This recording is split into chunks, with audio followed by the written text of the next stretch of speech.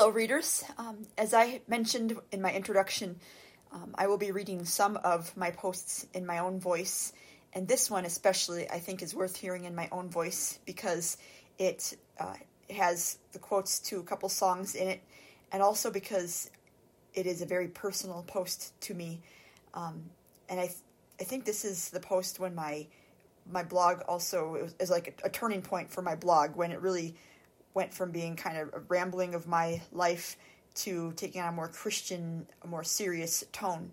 And so, I mean, there were other Christian posts before this one, but I think this one is like, this post is a turning point. So I wanted you to hear it in my own voice. So here we go. And this post was originally written, I'm recording this post on June 27th, 2022, but it was originally written on April 1st, 2018.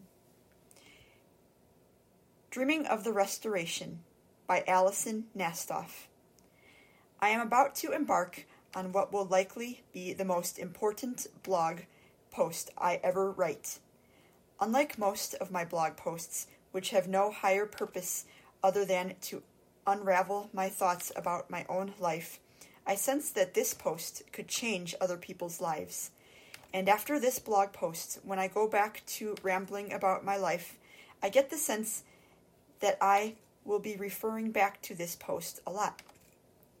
While most other blog posts were written because I wanted to share them, I felt a strange stirring inside, a sense that I needed to write this blog post. If I neglected to write it, I would be brushing off an order from God. So my prayer is that God will give me the right words to do justice to the incredible insights I have received lately, and that this joy will be contagious and transform other lives. In June 2015, Dad, Gilbert, and I were taking an evening walk when a neighbor who is one of Jehovah's Witnesses was out walking her dog too. I don't think I had met this neighbor before this, but we hit it off and became fast friends.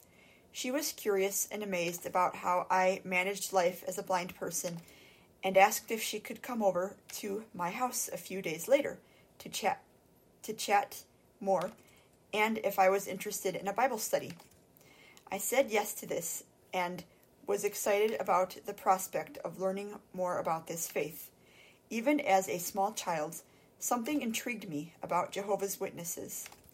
Maybe it was the genuine compassion and interest they showed in me when I ran to the door out of curiosity, or maybe I was enamored by their passion and dedication to their cause. There must be something special about a religion that inspires people to go door to door talking to strangers about it.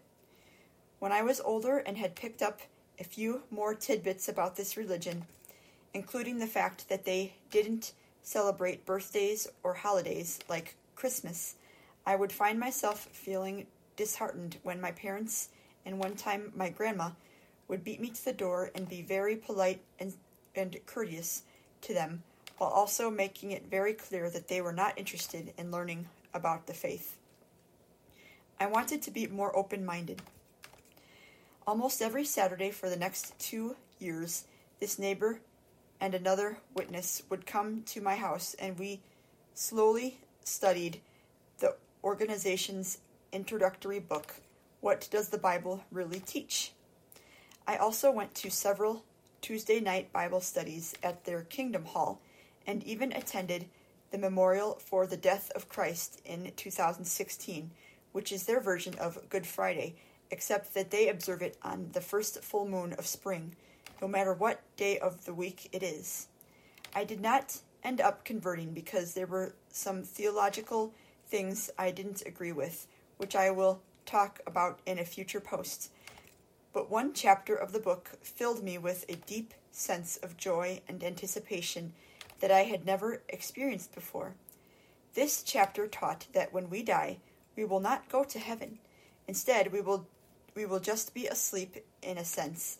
But when Christ returns, everyone, all through human history, will be resurrected, and those who followed him will live forever on a paradise earth, free of all the sin, sickness, trouble, and even disabilities that plague this current system. Elmbrook Church is a Bible-believing church, of course, and they do believe that Christ will return, and this troubled world would not be that way forever. But Elmbrook Church, like most mainstream Christian churches, focuses on how to live a Christ-centered life in the here and now. When eternity is discussed, it is usually discussed in an abstract, churchy way. To be shown verses I had never paid attention to, which showed we would not be spending eternity in some abstract heaven in the sky, but here on a beautifully restored earth, free of sin and trouble, was exhilarating. Years ago, I heard an old country song by Red Foley called Peace in the Valley. The second verse says, "The bear will be gentle, and the wolf will be tame, and the lion shall lay down by the lamb, and the beast from the wild will be led by a child, and I'll be changed from this creature that I am." I always felt compelled to stop what I was doing and drink in this song when it came on the radio, and it was one of the first songs I looked for to download on iTunes when I got an iPad for Christmas in 2011. It turned out that I think God had been trying to speak to me for years through this song, because one Saturday in our Bible study, I gasped as I realized that the words to this beautiful song were lifted right from Isaiah 11:6-9. I was absolutely giddy, and the witnesses agreed that God had been speaking to me. I played the song for them, and they enjoyed it too. When our Bible study for that day had ended and the witnesses left, my parents and I decided to go out for lunch at Chipotle. I don't usually share what we talked about in Bible study because while my parents are open to me being open-minded and studying with them, they were not interested in learning about this faith themselves, and I tried to respect that. So when they would ask how Bible study was, I would just reply with a cursory, "It was good," or "It was interesting." But that Saturday, I was so giddy I couldn't resist launching into an excited tangent in the car on the way to Chipotle about the life to come on a paradise earth. But before I could finish, Dad shut the conversation down with a firm, "That's just one interpretation." Maybe he was right. I was allowing myself to get a one-sided interpretation of the Bible, skipping the critical analysis recommended by all my college professors. But oh, how the child in me wanted this interpretation to be true. At that time, I was in the thick of my anxiety and feelings of hopelessness, working full-time in a job I had no idea how to do. And this Bible study infused me with new hope and joy that I desperately needed at the time. So I decided that I was going to have the heart of a child, something Jesus encourages, and quietly embrace this interpretation. With this decision made, I began to let my imagination go wild and think about what I was most looking forward to on a paradise earth. This decision spawned many amazing and thrilling conversations with the witnesses on Saturdays, but I was careful to keep these thoughts to myself around everyone else. One Tuesday when I went to a Kingdom Hall Bible study last summer, everyone was encouraged to do what I had been doing, and again I came home giddy. My dad noticed this giddiness when I walked in, but I didn't tell him why this time. I was not going to let myself be deflated again. And I just want to ad-lib here that my dad and I have a wonderful relationship, and he's actually been an incredible spiritual influence in my life. And so I feel bad for sort of speaking negatively about him in this post, but, you know, this is what happened, and I want to report the facts, accurately, but I just want you to know that my dad and I do have a wonderful relationship. We get along great. So in August 2017, I stopped studying with the Jehovah's Witnesses and had what was for me a very difficult conversation about how I didn't agree with everything Jehovah's Witnesses believed and didn't want to leave Elmbrook because God had spoken to me there too. But we are still friends, and I still think about the coming Paradise Earth a lot. Since I love music and sing in choir, I noticed that other songs, especially country songs, would trigger thoughts about the Paradise Earth. For example, one day my parents and I were watching a movie, and during the closing credits, they played Gene Autry's rendition of Don't Fence Me In. Oh, give me land, lots of land under starry skies above. Don't fence me in. Let me ride through the wide open country that I love. Don't fence me in. Hearing that, it occurred to me that in this current system, I sometimes feel fenced in by my blindness. It is not safe for me to leave the house without a dog, cane, or person. And even with these things, I don't feel totally free. In unfamiliar settings, a sighted person is in the driver's seat, directing me where to go, even when I am using a cane or dog. But through this song, it was as if God was telling me that in the new system, I will not be fenced in. With sight restored, I could run out the door all by myself and just wander wide open woodlands, going wherever the Spirit leads me. And maybe I could even find a horse to ride to the top of a hill where I could appreciate for the first time what sighted people mean when they talk about having a stunning view. Then one Sunday this past February, I was in a weekly apologetics class offered at Elmbrook Church when the instructor recommended that everyone, especially millennials, read this piece. And I have here in the blog a link to an article written by John Eldredge. So if you want to check out that article, you can go to my webpage and click on that. This article was very thought-provoking for me, someone who is a millennial, and I will talk more about it in a future post.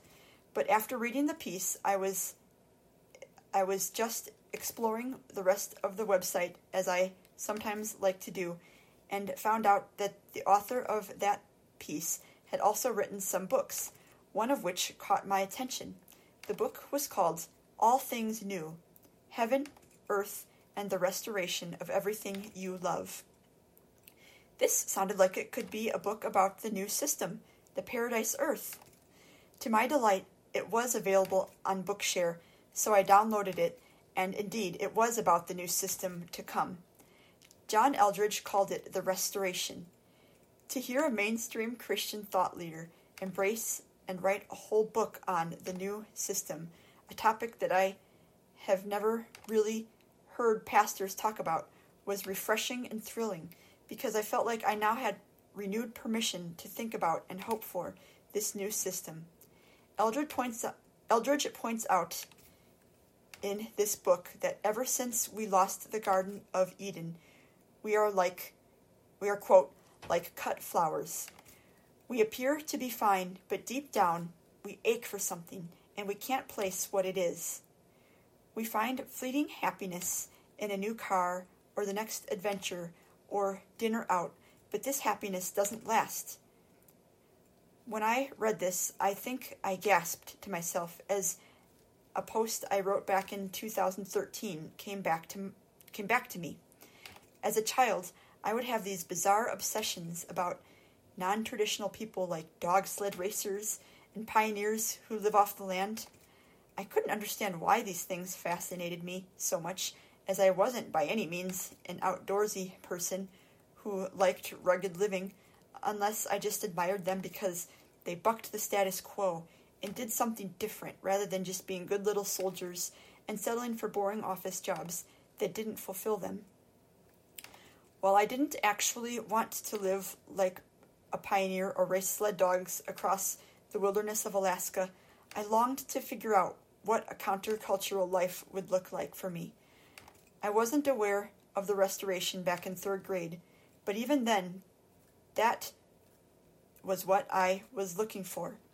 Eldredge also says in a later chapter, quote, "Most humans are profoundly thwarted in their calling here because of wounding, assault, envy, or circumstances that would never let them fly. Due to a severe recession that was in full swing when I graduated from college, combined with a changing journalism field that was doing more with less, and thus no longer felt welcoming to me, I have indeed felt thwarted in my calling by circumstances that would not let me fly. Because of this reality, Eldredge says that for most humans, their jobs range from disappointing to oppressive. While I am blessed to have a job that is not oppressive, it would be a lie to say I haven't felt disappointed, even now with my part-time schedule. I am content enough in my job. All aspects of the job are accessible for me, and the people I work with are wonderful, but it is definitely not my calling. I often ache for, feel as though I was made for something more. In the thick of my anxiety, working full-time, I remember grasping at straws after work.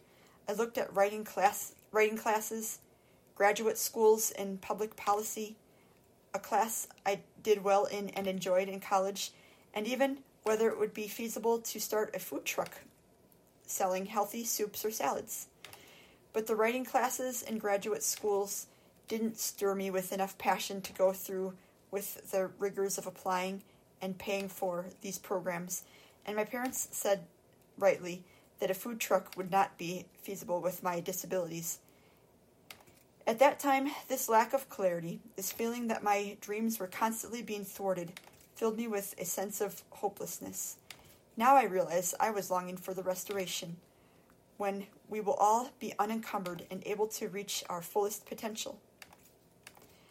This post is getting long, so I will discuss practical implications for how these insights could shape my life in the here and now in the next post. But I want to close this post with an exercise Eldredge recommends everyone do, and which I had already been doing with the witnesses. I am going to share the first 3 things I would love to do at the restoration. Thinking about the restoration in this personal, practical way makes this hope more tangible, and as I will elaborate more on in the next post, this tangible hope will make this current life seem less hopeless, even if our circumstances don't change. I would love to hear about your own dreams in the comments as well. First, I would love to take a walk with Jesus, the way my dad and I enjoy taking walks on summer nights in this world. Jesus and I are similar in personality in that we both like quiet and solitude, so we may spend long periods just walking in silence, just enjoying the breeze on our faces and the sounds of birds. But we would also have deep conversations about why events in my life unfolded the way they did, what I could have done differently, or when he was intervening and I didn't even notice. Then I would love to strike out on the most epic vacation ever, one where I am in the driver's seat. It would include running or riding on horseback through wide open country, as well as going to Africa to see and even pet lions or elephants, which I have heard described as magnificent. But right now I can only listen to someone reading a placard about these animals at the zoo, because I can't see and they are too dangerous to touch. The trip would also include sitting around a fire or table with people freely enjoying bread again, because celiac disease will be no more.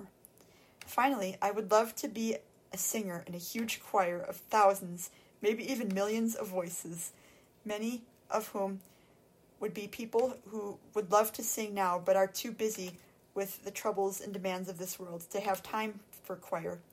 This choir would not struggle to raise money to stay afloat like so many choirs in this world, and since everyone would be free of health issues and the stresses of unfulfilling day jobs, they would come to rehearsal and not be exhausted or preoccupied, and thus would sing with a more genuine joy.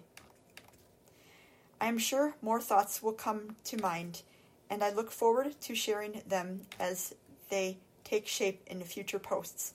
And as I said, I will discuss practical implications for what these thoughts mean for the here and now in my next post. But in the meantime, if you are feeling discouraged, thwarted in pursuing your dreams, hopeless, or just longing for something more, rather than succumbing to hopelessness, or grasping at straws like I have done, or looking for escape in a silly television show or the next dinner out, I urge you to start dreaming instead of the restoration. Pause. Meadowview E. 9:19 p. Duration 20 minutes. Waveform detail. Waveform current. Pause. Rewind. Play. Button. Fast forward. Done. Button. Done. Button. Done. Button.